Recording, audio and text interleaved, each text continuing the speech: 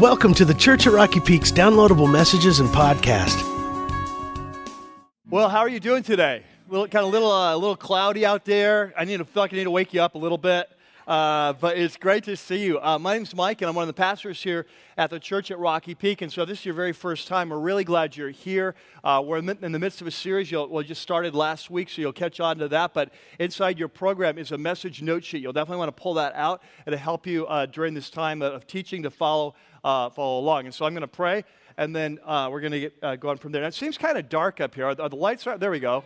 Hey. All right. Hey, good job. All right. Got the lights on. And God said, let there be light. And there we go. We are ready to go. Now, see, now I feel like you're more awake than I realized. I just couldn't see you before. It's because we were all asleep is what was going on. Yeah, I thought it was a dream. It was like a bad dream. But now I'm awake and it's looking good. So let's pray. You guys ready to go? All right. Let's pray. God, we're just so thankful for what you're doing here in our church, in our hearts, in our lives, kind of raising us up and teaching us what it looks like to live with the resurrection power of Jesus being unleashed in our lives. And so as we talk today about this power to change, we pray to come and be our teacher, be with me, strengthen my voice, give us ears to hear what you would say to your church. And we pray this in your name. Amen. Well, today we are continuing this brand new series we just started last week called The Power to Change. And so if you were here last week, you probably remember that. If you're brand new, I just want to kind of quickly bring you up to speed. This whole series is based on a letter from a man we call the Apostle Paul to a church that was in southern Greece. Today it would be called southern Greece. It was an international city, a seaport city, the town city of Corinth. And so he had been there about 5 years before, starts a church, and now that he's kind of writing back because there's some issues that they're going through. And if you've been here like the last couple of weeks, what we've been talking about is that what Paul has been teaching us is that through the death and the resurrection of Jesus, that we have entered into a whole new era of human history, a whole new level of relationship with God, what he calls this new covenant or this new agreement, much like a marriage is a covenant, a formal relationship you enter into, certain commitments you make, certain responsibilities, certain promises, certain benefits that come with that. And so that God has entered into a new covenant with us through the death and resurrection of Christ, so that when you become a follower of Jesus, you enter into covenant with him, into formal relationship. There's certain gifts and certain things that happen as a result of that. And so last week, just to understand this, we needed to go back and understand this concept of covenant.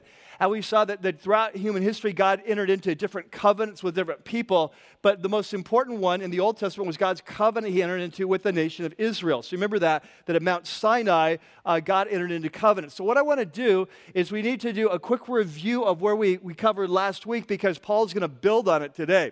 So there in your note sheet, you have a section called the two covenants, the triangle of transformation. So let's just take a couple of minutes, go back to a quick review, and then we'll jump in today's text in 2 Corinthians 3.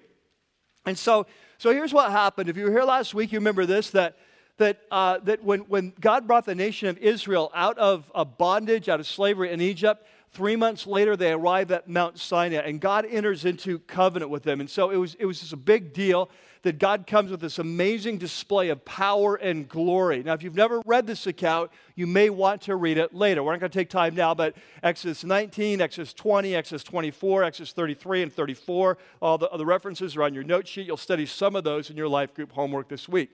But anyway, so God comes with this amazing display of power. He tells the people, stay away from the mountain. Anyone who touches the mountain is going to be put to death. This is going to be a big-time thing. And so God comes, and how many of you were here when 1994, when the big earthquake in Northridge? Like, yeah, a lot of you. Fortunately, I wasn't. But I've heard stories from many of you who were, and just how violent that tremor was, and things being thrown across the room, and how terrifying it was. Well, imagine this. When God comes that day to meet with the people, it was just, he unleashes this amazing earthquake. And so the earth is just shaking. It's like off the Richter scale. The sky turns dark. It's like God is descending on the top of Mount Sinai. It's the most amazing and awesome display of power, God revealing himself in human history, that happens that day. Great glory. So there's thunder, there's lightning, there's sounds of trumpets. The whole mountaintop looks like it's on fire. It's smoke, chimney, burning. And out of this darkness, out of the cloud, God speaks. And he speaks the terms of their covenant. And remember we talked about this, that every covenant's got terms, like when you enter into marriage, it's for better or worse, for richer or poor, it's till death do we part. There's that I won't sleep around, that it's only for you, and there's a faithfulness thing, there's a relationship. So every covenant has terms of the covenant. And so in the covenant God entered into, there were certain, what you might call, rules of relationship. We call them the Ten Commandments. And so God speaks the Ten Commandments from the cloud. They actually hear the voice of God speaking. It's a very powerful event. But it also scares them to death. Now when Jesus comes later on, about 1,500 years later, when Jesus comes, he says, you know what, all the rules of relationship that God gave the nation of Israel to govern this relationship, that they really were just all really an explanation or an illustration of his top two priorities for our life, that we would love God passionately and we would love one another as ourselves. And so he says, I want to enter into relationship. Here are the terms of relationship. And so when God came that day and spoke these words, the people are freaked out. I mean, imagine if you were here in 1994, you remember how scared you were just for an earthquake. Imagine if all this other stuff was going on. And they're freaked out, and so they're like, oh, we're all in. This God is amazing, but we're kind of, he's scaring us. So Moses, could you go up, find out the details, kind of bring them back to us? And so Moses does, and when he eventually comes back, his face is like lit up. All right? Now, I don't understand chemically what happens here or whatever, but his face is lit up. I mean, it's just like he has absorbed this glory of God. And so the people are scared to death of him now. It's like, whoa, what happened to you? Like thermonuclear. And so they're backing up, and he's like, no. And so he ends up putting a veil over his face. And so they won't be afraid. And so from that point on, whenever Moses goes to meet with the Lord in what they call the tent of meeting, because he'd meet with the Lord, that's the tent of meeting. So whenever he go to meet with God there, that he would take the veil off and he would get recharged, okay? His face would get recharged again, and then he would come out and he put the veil back over so they would protect them, but they also couldn't see the glory that's kind of being hidden from them. And so in between times, the glory would fade like a battery that's wearing down, but he would go back in and he'd get recharged again. Now, this becomes an important part of the story that we'll get to later on today. Because what Paul's going to say is that the old covenant that God entered into Israel, it was amazing. It was full of glory. There's no question. But it was a temporary arrangement. It was a short-term relationship. Like God knew that it would never really work. And so that's symbolic, that the glory fading from the face of Moses is symbolic that it was a temporary fading type of arrangement. And so if you remember the story last week, so then what happens, of course, is that they enter into covenant with God. They want to have a relationship to be his people, for him to be their God. They agree to terms, but they quickly violate the terms of the covenant. Remember, I used the analogy last week. They were like a young wife who just gets married, and the next week she goes out and starts sleeping around with her old boyfriends. They really basically commit serial adultery against their God. They oppress one another. Their whole history is like this. And so what we learned last week was this was not a unique issue for Israel. This is a problem of the human race.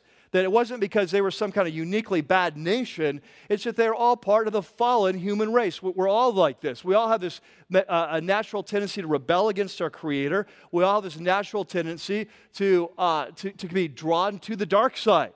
And so they're just kind of living out like a case study of what happens when God reveals himself in power and invites us into relationship. We're incapable of keeping the terms as a race. And so what we learned last week is this very covenant that was to point out the path to life. Love God, love people, right? What's wrong with that? That in the end, it ends up leading to death and judgment because we keep violating the terms of the covenant. And so last week we saw then that about 700 or 800 years after Mount Sinai, that God begins to speak through his prophets and say, you know what, there's a new day coming. And this new era is coming when I'm going to initiate a new covenant with my people. And it's not going to be like the old covenant that was written on tablets of stone, the Ten Commandments. It's going to be this new covenant that's written on human hearts. And I'm going to supernaturally come into your life and change you from the inside out so you have the capacity to love me and the capacity to love others.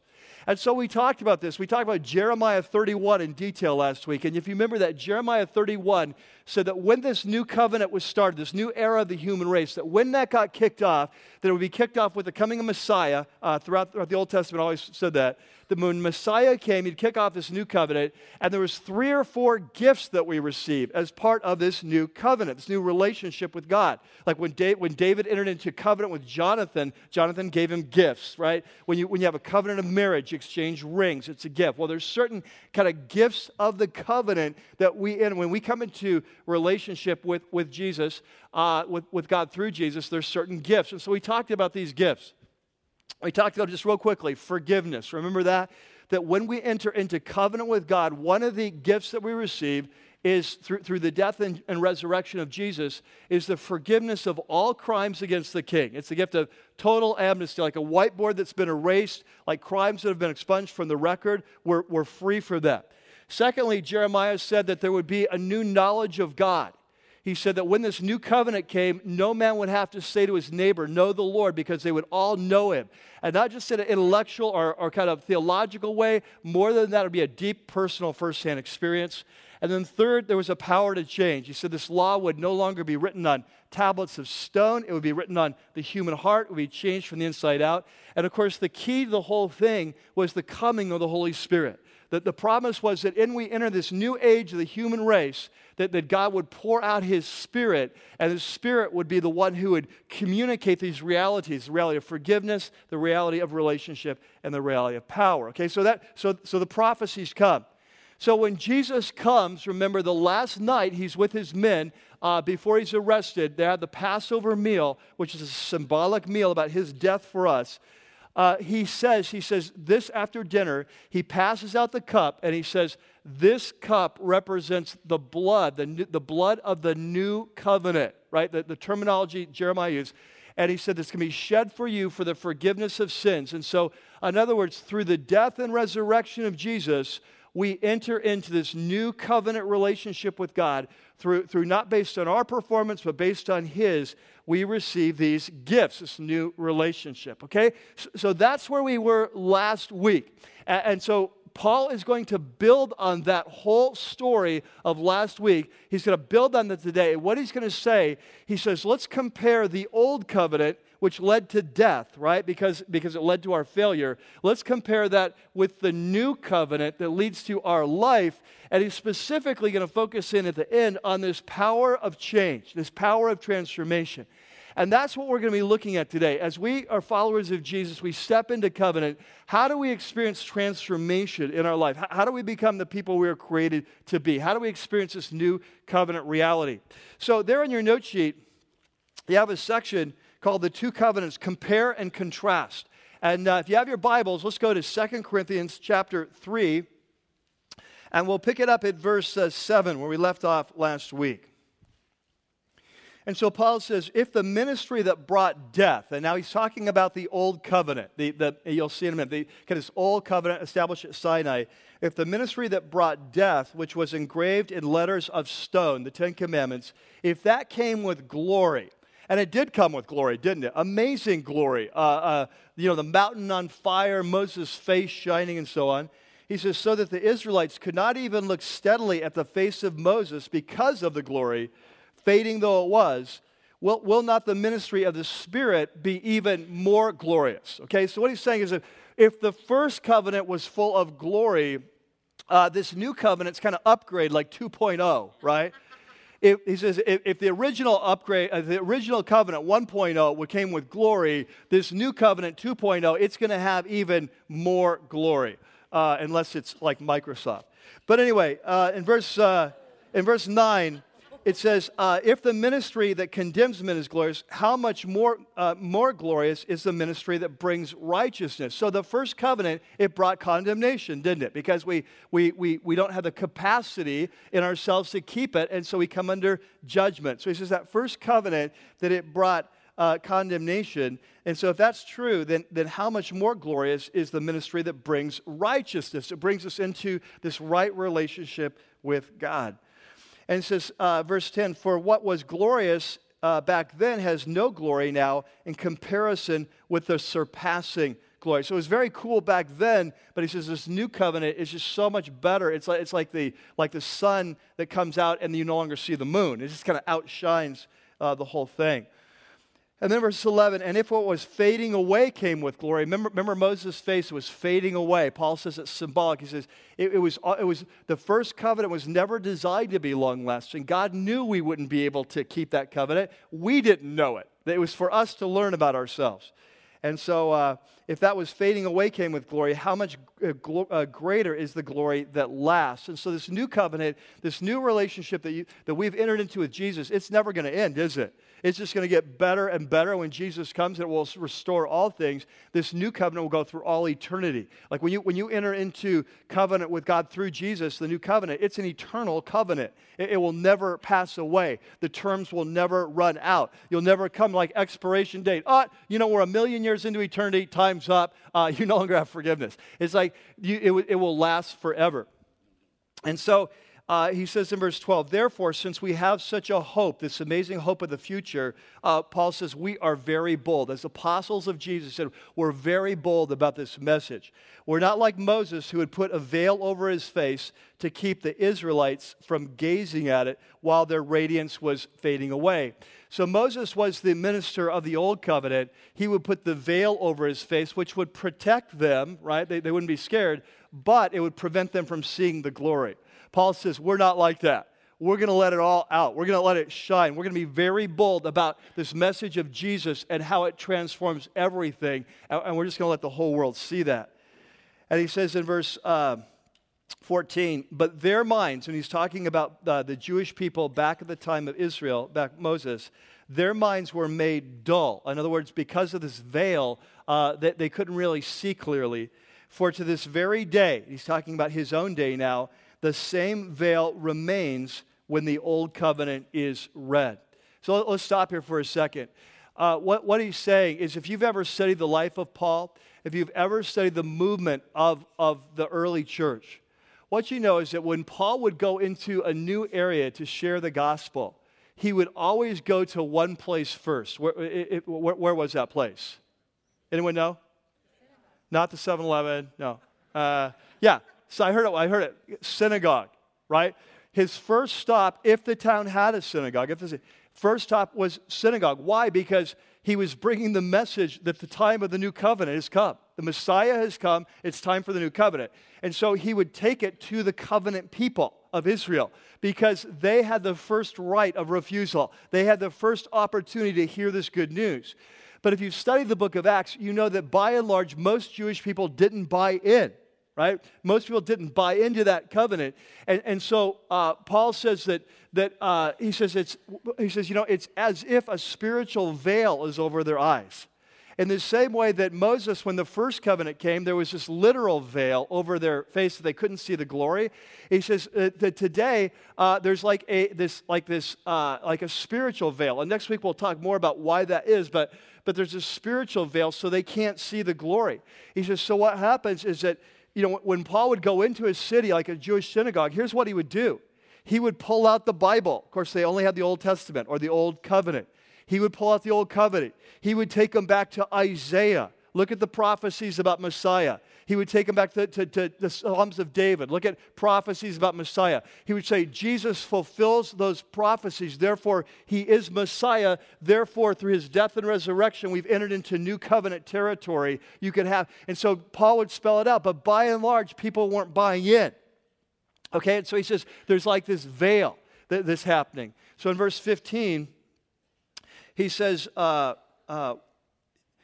let's keep going. Verse 14, but their mind was made dull, for this very day the same veil remains when the old covenant is read. It says it's not been removed because only in Christ, only in Messiah, remember Christ means Messiah, we often forget that, only in Messiah is it taken away.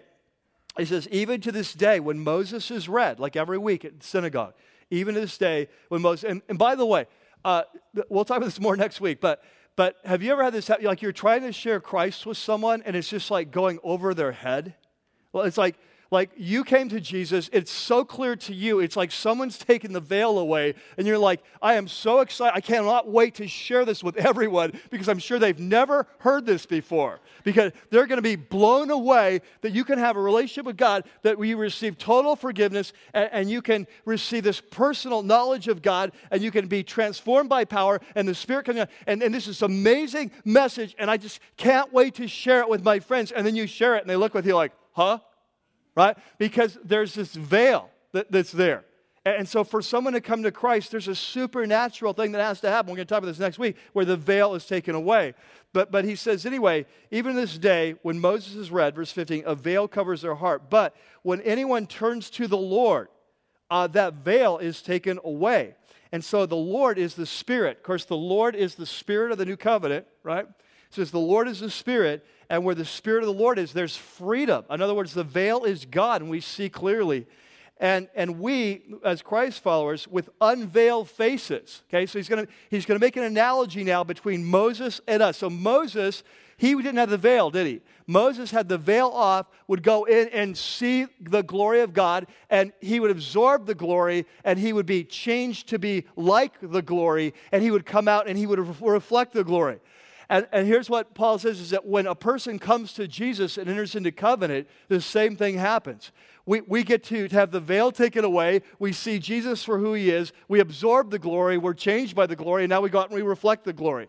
And so he says in verse 18, we who with unveiled faces, we reflect the Lord's glory, we're being transformed into his likeness. Just like Moses was being transformed into his likeness, we're being transformed, and catches with ever-increasing glory, more and more wattage, which comes from the Lord, who is the Spirit. And so when we enter into covenant, the Holy Spirit begins to energize us, if you will, transform us to become like Jesus. And that's what we're going to be focusing on today. And so in this passage, Paul is building on kind of new covenant teaching from last week. The old covenant leads to death. The new covenant leads to life. In fact, it releases the power of God in our life so that we are continually transformed to be more like Jesus. This power of transformation, the power to change. Now, in the time that we have today, I want to do a couple things. Number one, I want to highlight two incredibly important principles of what it means to be a follower of Jesus. And can I tell you this, that today, I'm hoping for many of you, today will be a paradigm-busting day. Some of the things we're going to be talking about today are some of the very most important things for you to understand what it means to be a follower of Jesus. And I can almost guarantee you that for many of us here, that what I'm going to say is going to challenge some of the things you believed before. Not that what you believed before was so much wrong as if they were inadequate. All right? And so I'm really praying that today is a paradigm-busting day. That if you can grab hold of what we're talking about today, it will change your whole view of what it means to be a follower of Jesus. It has the potential to revolutionize your life forever. And so we're going to talk about two principles that flow out of this, what it means to be a follower of Jesus, what it means to follow him, and then we're going to come back and do just a couple questions to help you do some evaluation for your own life. So here we go. There in your note sheet is a section that's called the New Covenant, the Power of Transformation. And so let's jump in. Number one. The first principle that flows out of this new covenant teaching is that the goal, and catch this, the goal for you following Jesus, the goal of following Jesus, the goal of becoming a Christian, the goal of giving your life to Christ, the goal is transformation. Now, this is very different than what many of us has come to believe. That what I want you to catch is that if I were to ask you today, why are you a follower of Jesus? Or why did you give your life to Jesus? I think that most of us would say a couple things. Most of us would say, there would be many of us who would say, the reason I gave my life to Christ, the reason I followed him, was because I wanted the gift of forgiveness, right? So we would say that I came to a place, I realized that I had rebelled against God. I realized there was this sentence of judgment over my life. I realized that if Jesus were to come back or I were to die, I wasn't ready to meet God. I didn't want to go to hell. I wanted to go to heaven. I needed a get-out-of-jail-free card. And so I gave my life to Jesus. I asked him to come in and forgive my sins because I wanted to be made right with God and live with him forever, right? Okay, now, that is not wrong. That is right. That's part of the covenant, isn't it? Okay? That's not a wrong answer. It's a right answer as far as it goes. There's other of us here who say, well, that's not really it. It's like the reason that I really gave my life to Christ was because there was an emptiness in my life. And my life was empty, and I tried this and I tried that, and there was this deep, and I wanted to know God. I wanted to experience His life. I wanted to be changed. I wanted to be like Him. I wanted to have kind of what Jesus promised. I've come to give you life and give it to the full. I wanted fulfillment. And so I wanted a relationship with God that would fill that vacuum in my life, okay? And so the reason you came was because of knowledge of God, firsthand experience. And again, nothing wrong with that because that's new covenant reality, isn't it? But here's what I want you to catch. To become a follower of Jesus, it's more than having your sins forgiven. And it's more than entering into a relationship with God and still staying screwed up, okay? Like at this point, we're still screwed up, aren't we? I've been forgiven for being a jerk. I have a new relationship with God, even though I'm still a jerk. But that's not the end of the story. The goal is transformation. The goal is transformation.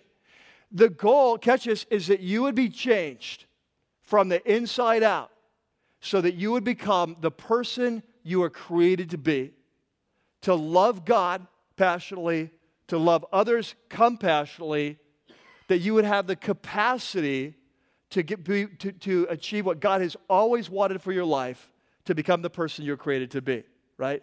The covenant reality, loving God, loving people, that would happen in your life supernaturally through the work of His Spirit in your life. And so many times we think that following Jesus is about forgiveness and knowledge. It is, but it's about something more. The ultimate goal is transformation. Now, Jesus talked about this. One of my favorite statements of Jesus is often not a well-known one. But in Luke chapter 6, and I put it there on your note sheet, Jesus made this very profound statement. He said, a student is not above his teacher. You know, there's like a student's not smarter, better, faster, more mature than his teacher. But everyone is fully trained will be what? Let's say it again. He'll be a what? Like his teacher. Now, interesting. The word for student here is the normal Greek word. It's a Greek word called mathetes. The word for student is the normal word for disciple. So whenever you read in the New Testament of the disciples of Jesus did this, or in the early church, the disciples believed this, okay, that's the word mathetes. And so this is the only place in all the New Testament it's translated, instead of disciple, it's translated as student. And the reason was the concept of disciple, we've often kind of missed this, but to be a disciple was a term of like a follower of like a rabbi. Right? So when you would follow a rabbi in Jewish culture, you would become his disciple, his follower. Like you were the student, he was the teacher. And the goal was not just to impart some kind of cerebral knowledge or theology. The goal was to become like the rabbi, to live life like he did. That was the concept of Hebrew education. And so what Jesus is saying is he's just throwing out kind of proverbial thing they all would have been familiar with. He says the student is not above his teacher, but everyone who's fully trained will become like his teacher. In other words, when you become a follower of Jesus, you become a student of Jesus. You become an apprentice of Jesus. And the whole goal is that you would be fully trained, that you would be like Jesus, that your thoughts, your actions, your attitudes, your reactions, your emotions, your priorities, your values, that as you follow Jesus, they would become more and more like Jesus, that you would do what Jesus would do in your shoes if he was in your life. Like this is the goal. The goal is a total transformation. Now, once you see this, once you realize this, you begin then to see it throughout the New Testament. Like there are several passages, even on your note sheet that I put there, just some messages about transformation. But I want to give you just one example. There in your note sheet, I put one from Colossians chapter 3. And so Paul is writing to these new believers. He's talking to them that you've come to Christ, you've died with him, you've risen with him. And so now he's getting very practical. And he's going to say, so let's talk about what does it look like to follow Jesus. And he says in verse 9, he says, do not lie to each other. Why? Because lying is a violation of the law of love, right? Like, have you ever had anyone lie to you? What does it do to the relationship? It destroys it. So he says, you're followers of Jesus. So he says, don't lie to each other since you've taken off your old self, who you were before you came to Jesus, with its practices, kind of the way that you used to do life, And he says, you've put on your new self, you're kind of your new person, catch this, which is what? Let's say it again, which is what? Being renewed. Okay, underline that. Put on your new self, which is being renewed. Now here's what I want you to catch. The moment you gave your life to Jesus, you stepped into a renewal process. The moment you gave your life to God, you stepped into a transformation process. Once your life went into the triangle, yes, you received forgiveness, yes, you entered a new relationship, but you stepped into a power transformation process where you are in the process of being renewed. Now you can either resist that process or you can cooperate with the process. We're going to talk about that more later. But the moment you gave your Christ, the Holy Spirit came into your life, and His assignment is to change you to be like Jesus, to transform you. And that's what He's after in your life. And so he says, look what he's going on. He says, which is being renewed. And here's the goal. What's the end of the renewal process? We're being renewed in knowledge in the image of its what? Creator. So catch what he's using Genesis chapter 1 language. You were created in the image, we were created as a race in the image of God. In other words, we were created to be like Him, to love God and to love people. That's what, when we rebelled against Him as a race, that's what went wrong. We no longer love God and love people, we love ourselves. Okay? And so when you come to Jesus, what's happening? You step into a renewal process where the whole goal is to make you like your Creator again. So what does it mean to be a follower of Jesus? The goal, what it means is you're in a renewal process where you're becoming like Jesus, because only when you're like Jesus can you reflect the glory of God and give God the glory that He deserves. You see? And so what God is after in your life and my life is not just forgiveness and not just relationship. It is core transformation. That's what He's up to. Now, this is, of course, what Paul is saying there in chapter 2 Corinthians 3:18. Let's look at it again. And he says, we all with unveiled faces, we reflect the Lord's glory. We're what? You see that? 3:18. Oh, this is in your Bible. You got to look in your Bible. You got lazy, right? 3:18. 2 Corinthians 3:18. I didn't hear many pages. Are you going? You're already there? All right. Okay. I don't want you to miss this. We all with unveiled faces, we reflect the Lord's glory. We're what? We're being transformed, what? Into His likeness. Okay? And so this is the goal of New Covenant. The goal of the New Covenant is we're transformed into His likeness. Now, notice, this becomes then God's priority for your life and mine. That's what He's up to. Now, that leads to number 2. Okay, number 2 is that transformation is a process. You're like, oh, good, that's a relief. It's a process. In other words, it's a process that starts when you first come to Jesus. The moment you step into the triangle of covenant, the moment you step in, you are changed. Like the moment you became, like some of you became a Christian when you were 4 years old, right? Like how many of you became a Christian when you were 4 years old? There's got to be some people here. We got some 4-year-olds. Yeah, I was a 4-year-old person. Now, when you're 4 years old, you don't experience huge transformation because there's not a lot of major crimes you've committed at this point, right? But for those of you who are old, it's funny though, when you see young kids, often I'll see 7, 8-year-olds, when they become to Christ, there's a change. You can see it right away. But for those of you who came to Christ when you were older, you remember this, how the moment you gave your life to Christ, there was a change, wasn't there? Like, let me give you 3 examples, things that changed right away. There's more, but let me give 3 examples. The first thing that happens, there's a new love for God in your life, isn't there? Like before you weren't really interested. Now you want to go to church. You want to study the Bible. You want to pray. There's a hunger for God. Second thing, there's a new love for people, right? There's a new sensitivity, compassion for others that begins to emerge in your life right away. Another thing, there's a new moral compass in your life, isn't there? Like right away, there's a new sense of right and wrong. Like certain things you used to think were right now seem wrong. Well, I remember when I was out at my previous church, this one man, he came to Christ, and it was like he'd been a follower of Jesus. He's a brand new Christian, and one day, it's just out of the blue, he'd been a long-time collector of Playboys. And he had a huge kind of collection back in his office, back in his closet. And so Very proud of that collection. Never even thought he's been a Christian. Right away, all of a sudden it comes to mind, those things. It's just like the Holy Spirit is kind of raising it, like that needs to go. And so the moment you come to Jesus, these changes begin to happen. The very moment you come. But this is an ongoing process. It doesn't happen overnight. It's an ongoing process. That's why in Colossians 3 it says we are being renewed. Catch that. Remember Colossians 3?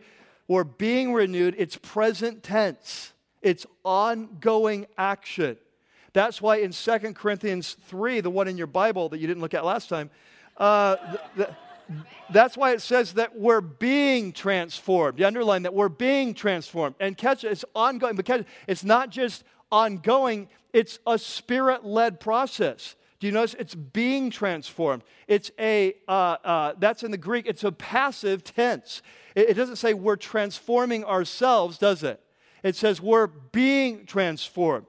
And so this new covenant is a relationship where the Holy Spirit comes and He begins to change us and transform us. He begins to give us new desires, new power, new priorities. It's a supernatural process. But catch this, just because it's supernatural doesn't mean that we don't have a part to play. Like, we have to cooperate with the work of the Holy Spirit in our life. That's why Paul said in Colossians 3, the one you did look at, that's why he said you need to put off the old person and put on the new person. There's a part for us to play.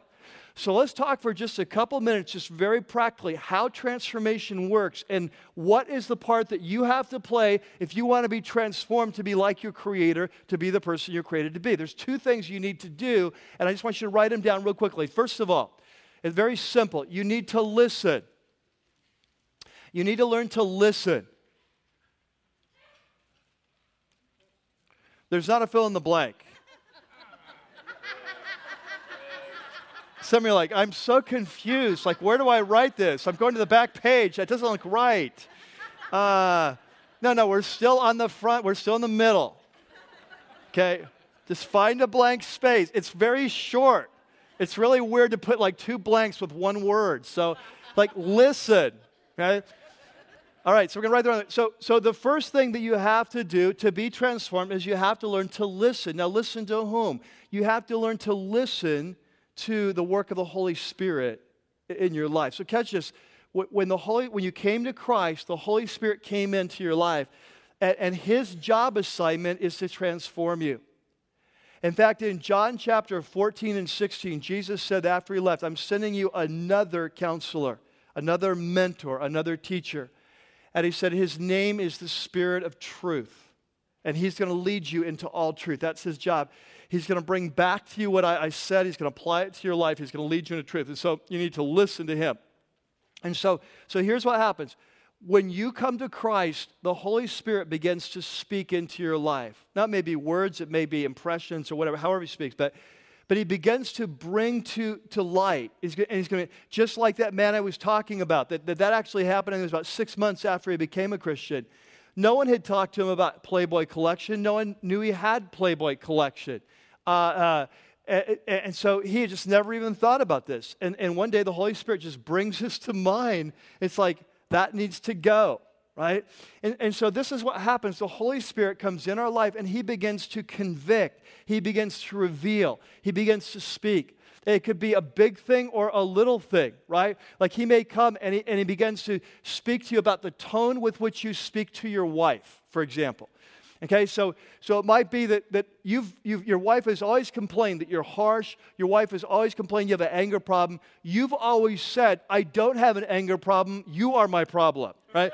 So, I didn't have an anger problem until I married you. I used to have, and so obviously the problem is not me. The problem is you, and so the problem is you're overly sensitive. Right? And so this is how their marriage has gone. And now that man comes to Christ and there's one day he's just kind of laid into her or made a sarcastic comment or cut her down in public or whatever. And all of a sudden, like, something zings him inside, and the Holy Spirit just kind of zings him like, whoa, that's not right, right? And so this happens in a million ways, doesn't it? the Holy Spirit is very gentle with us in the sense that He doesn't try to attack all areas of our life at once. We're thoroughly messed up, but He doesn't try to fix us all at once.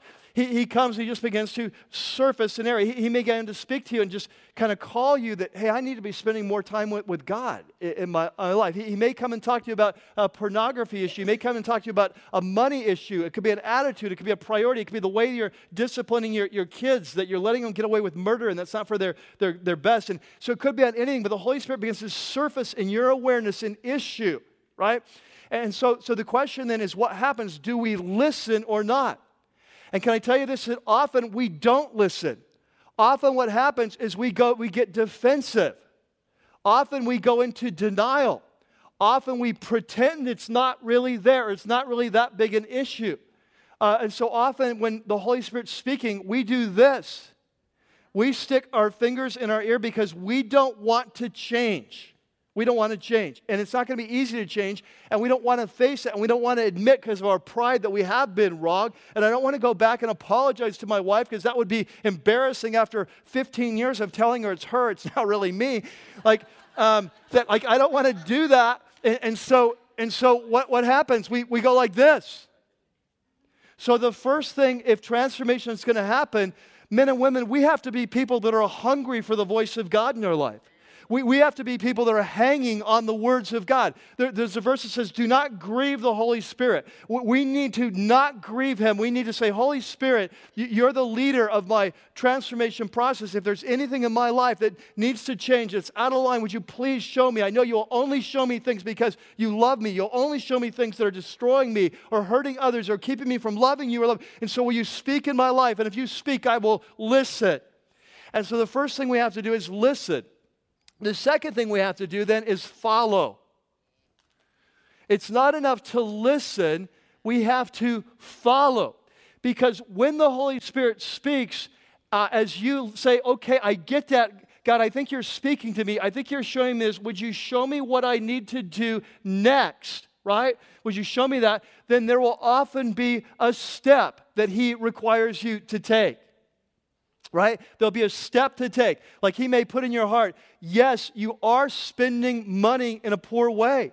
You need to cut up your credit cards. Okay? That's the step. He'll say, yes, you are being harsh with your wife. You need to go and ask her to forgive you. And kind of admit that you're wrong. Yes, that you have to get rid of that show, that cable TV show that you watch. It needs to get out of your life. It's decaying your soul, right? Yes, you need to spend time getting into ministry. Yes, you've been so self-centered. You need to stake it, and you need to start serving. And here's what you need to do. Are you with me? There's a step that He will. Once you are listening, and you say, "God, will you show me what to do?" Trust me, He will show you what to do. He will give you a step, and you need to follow that step.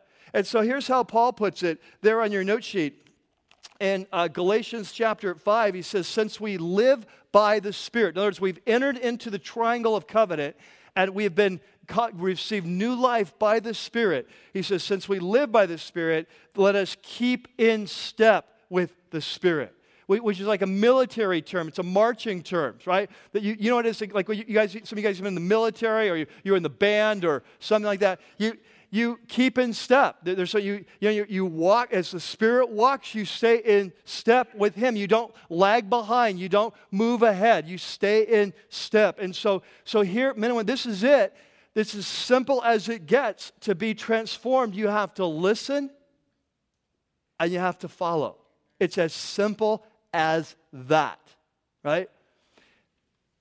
And so catch this. What I would say then, if we are not being transformed, if you're not experiencing transformation in your life, I can almost guarantee it. You're either not listening or you're not following.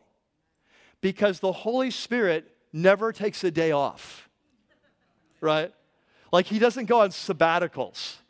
He's not like, hey, they've grown so much for the last 5 years. I'm out of here for a couple years, right? No.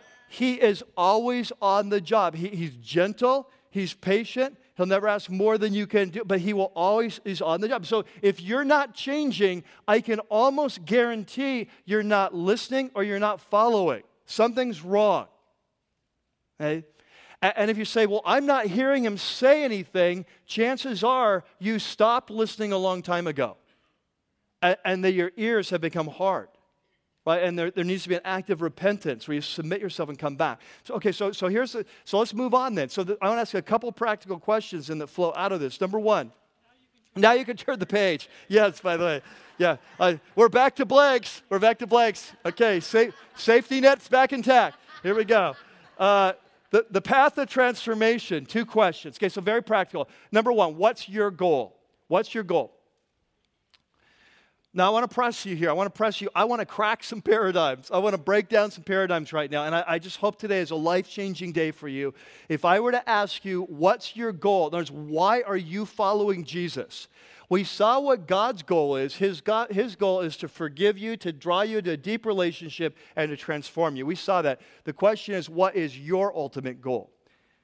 You know, would you say, well, hey, my goal of following Jesus is to be forgiven so I go to heaven, but that's pretty much it? Inadequate. You say, well, I just really want to have a deep relationship with God and it would be the fulfillment of my life. Inadequate. Both good, but inadequate until we move to the third. That the goal is life transformation, that you would be changed to be like Jesus. That's God's vision for your life. Right? This is what he wants to do. That God is not just want to kind of make you a little moral person, right? Give you a little morality, and then give you the little house with a picket fence and a nice, easy life. That's not his vision for your life. His life is for you to be a world changer, right? His life for you is to be a warrior. Like his vision for you is to be like his son, passionate about him, passionate about people. That's what Jesus' vision. When you came to Jesus, you may not have read the small print, but it's time to read it, right? And once you get this, it'll start making sense of your life. Because here's what happens. When we don't get this, what happens is when we go through hard times. Anyone ever gone through a hard time? Okay, good. Remember our previous series, The Power and the Pain? When you go through a hard time, if you don't understand what God's up to in your life, it's going to throw you a curve. Because you're going to start wondering, wait, did I do something wrong? Am I not forgiven? Is there sin in my? Is that why I'm going through a hard time? Maybe I'm screwing up in some way. Or you're going to be like, God, why am I going through a hard time? I thought you loved me. I thought that I was yours. I thought we were so close. I thought you would protect me. I thought you wouldn't let me go through hard times like this. I thought that you were my father and I was your son and you would always do what's right for me and just make me happy. I thought that would be happy, right? And so now I've lost my job. I've lost my house. I've lost my wife. I feel like Job. Oh, yeah, he was one of your guys. Okay, yeah, it's like, forget Job. I don't want to be like Job. So what's going on here? I'm very confused. I'm going through hard times. It's like, oh, don't you love me anymore? I'm not sure you're even there. The reason we ask those kind of questions is we don't understand what it means to be a follower. That he's about transformation. And what did we learn in our last series? It's in the hard times he does his best work.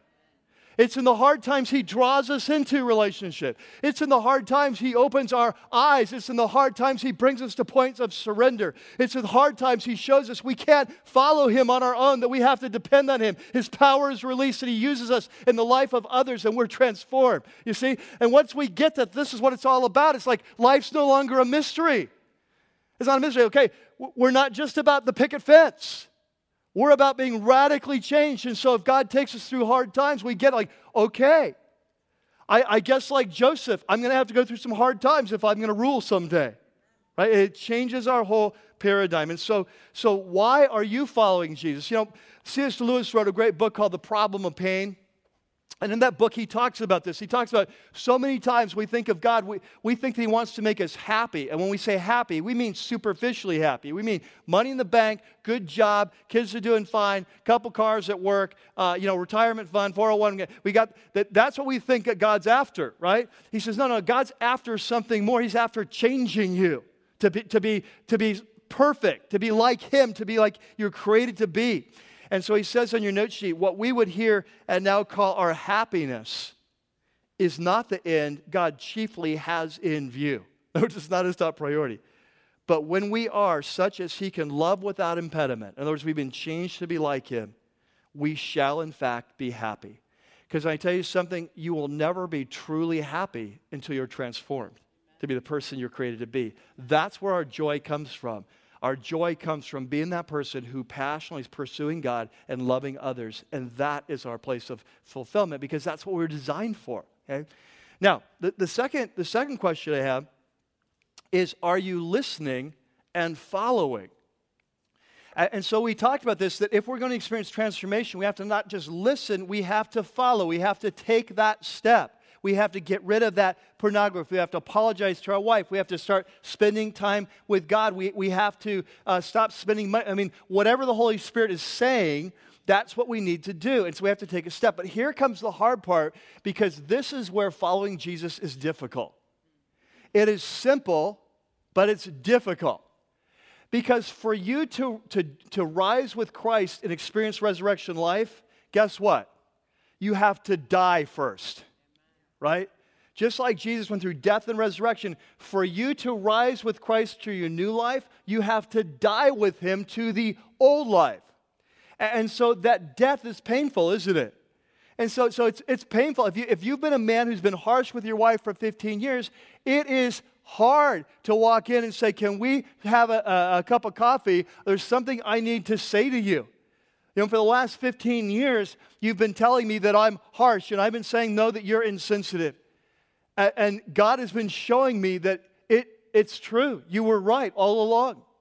And I want to apologize. And I know I won't be able to change overnight, but I'm asking God to change me. And I'm asking you to be patient. And would you help me? I know it's not going to get it perfect overnight, but I just want to start by saying I'm so wrong and I'm so sorry. Let me ask you, guys, how easy does that sound to you? That sounds horrible. That sounds ego-crushing. That sounds like humbling ourselves, right? Right? Some of you...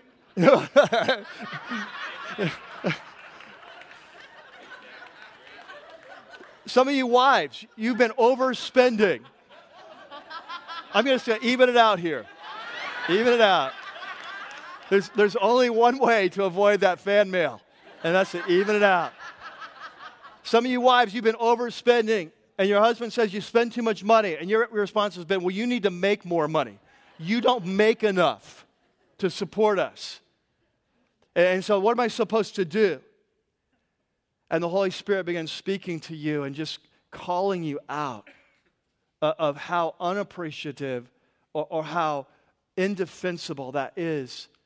And the Holy Spirit, you need to go back to your husband, and you need to just apologize and ask for his forgiveness. And you need to say, you're right, I'm cutting up the credit cards. I've got a problem. I've not been willing to admit, you've been right. I overspend. I can't control it. I'm going to go to cash basis. We're going to go to envelope system or whatever. I'm going to submit to your authority in that because you've been right.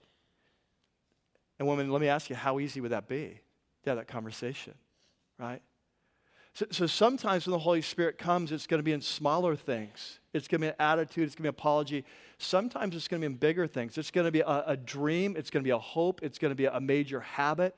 It's going to be something that's an alternate God in your life, that's an idol in your life that kind of defines who you are. You're into achievement. You're into money. You're into your looks. You're into kind of peer approval, whatever your God is, and the Holy Spirit comes and says, that's a God, and that needs to go. It's holding you back. And it's hard. You know, this week I got an email from a young woman in our congregation I've known for several years, and she is a Christian, but the last few years she's not been listening or following. And as a result, her life is, instead of being transformed, because when she first started coming here, her life was being transformed like that. But she made a mistake. She stopped listening, stopped following. And so her life started going backwards. Because you do understand this. You're either moving forward and becoming more like Jesus, or you're going backwards. The dimmer switch, right? You're either obeying and things are getting brighter, or you're disobeying and it's getting dimmer. You don't want to stand still. And life was getting very dim for her. Her situation was that she was a young woman, a single woman, and there was so there was no Christian guys that she was interested in, and so she gave in the temptation to start dating a non-Christian guy. And it just took her away from Jesus and began to shut her down. And she gave me permission to share this, but I want you to listen to this language. I want you to hear the language of transformation. I want you to hear the language of 2 Corinthians 3, though she didn't know the sermon was coming. And she says, 2011 was such a transformational year for me. I want to thank you for what you do at Rocky Peak because it really does change lives. All the series in 2011 have been incredible, and there are definitely some that have been so powerful that after hearing them, I've come to a fork in a road and I've had to make a choice. One of those messages was called Temptation, the Path to Death, on March 27th of 2011. It was a message we talked about how temptation is always a lie. The temptation always promises happiness, and it often provides it in the short term, but the end result is death. And she said, so you gave that message, and she said, I was a Christian, she put that in quotes, I was a Christian who needed to end her relationship with a non-believer. And to date, it was the hardest decision I've ever had to make. Now, I want you to catch this. Following Jesus is not easy. It will require deep death at times, but it's death that leads to life, right? And so she says it was the hardest thing she'd ever done. She said, but the Holy Spirit would not let me sleep. Uh-huh. Uh-huh. Been there? I cried that whole week, and 3 days later, on Wednesday, 3/30/11, I finally decided I needed to trust God more than I trust myself, and I ended the most important relationship I ever had. Obviously, the next 6 months were absolute hell. Now, don't miss that part of the story. When you're going to go into the grave with Jesus, like him, it's going to be painful. But through prayer, counseling, sports, work, more prayer, God has just completely changed my life. There comes the resurrection. It's changed my life for the better in every area of my life. I have an amazing job that I love. It's everything I wanted and more, and I'm so grateful for it. Somehow, I'm assuming supernaturally, I was able to finish paying off my student loans and buy a house for which I've been saving ever since I graduated college.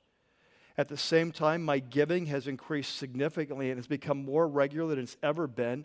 My heart has grown so much in generosity in 2011. I just want to continue to give back wherever the Lord blesses me with.